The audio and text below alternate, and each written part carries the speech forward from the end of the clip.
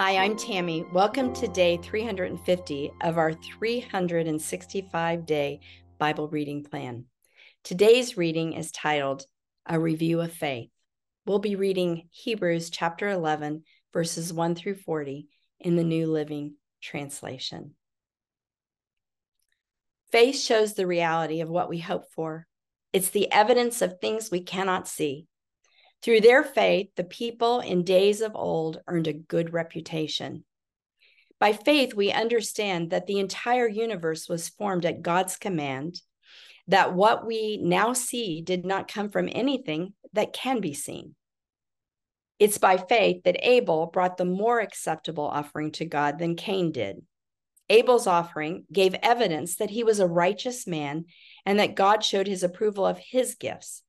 Although Abel is long dead, he still speaks to us by his example of faith. It was by faith that Enoch was taken up to heaven without dying. He disappeared because God took him. For before he was taken up, he was known as a person who pleased God. And it's impossible to please God without faith. Anyone who wants to come to him must believe that God exists and that he rewards those who sincerely seek him. It was by faith that Noah built a large boat to save his family from the flood. He obeyed God, who warned him about the things that had never happened before. By his faith, Noah condemned the rest of the world and received the righteousness that comes by faith.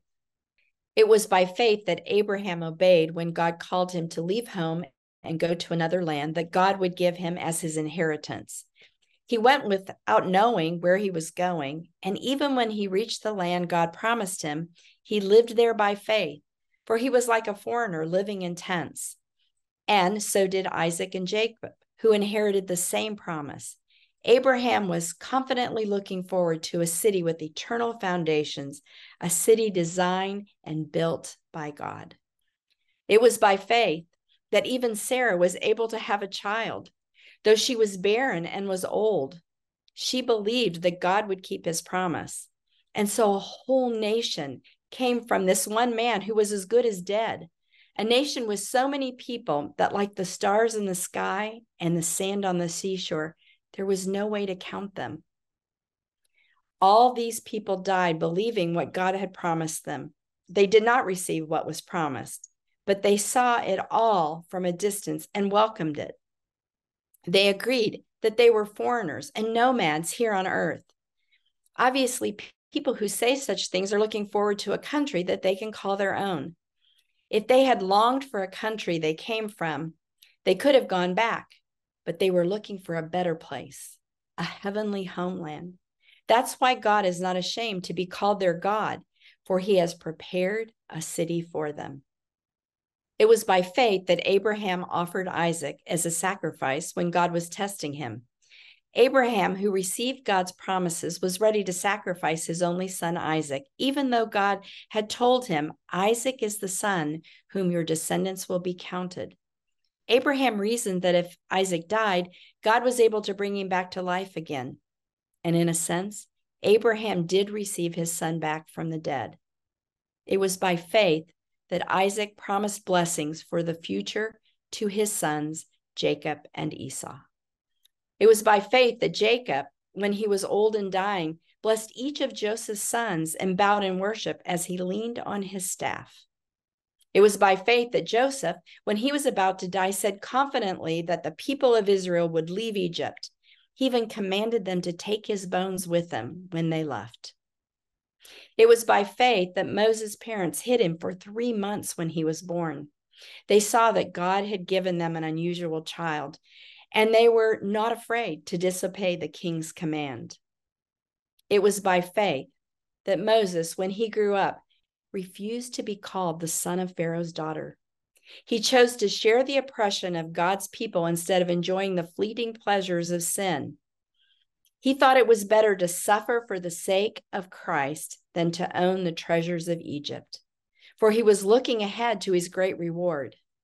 It was by faith that Moses left the land of Egypt, not fearing the king's anger. He kept right on going because he kept his eyes on the one who is invisible. It was by faith that Moses commanded the people of Israel to keep the Passover and to sprinkle blood on the doorposts so that the angel of death would not kill their firstborn sons. It was by faith that the people of Israel went right through the Red Sea as though they were on dry ground. But when the Egyptians tried to follow, they were all drowned. It was by faith that the people of Israel marched around Jericho for 7 days and the walls came crashing down. It was by faith that Rahab, the prostitute, was not destroyed with the people in her city who refused to obey God, for she had given a friendly welcome to the spies. How much more do I need to say? It would take too long to record the stories of faith of Gideon, Barak, Samson, Jephthah, David, Samuel, and all the prophets. By faith, these people overthrew kingdoms, ruled with justice, and received what God had promised them.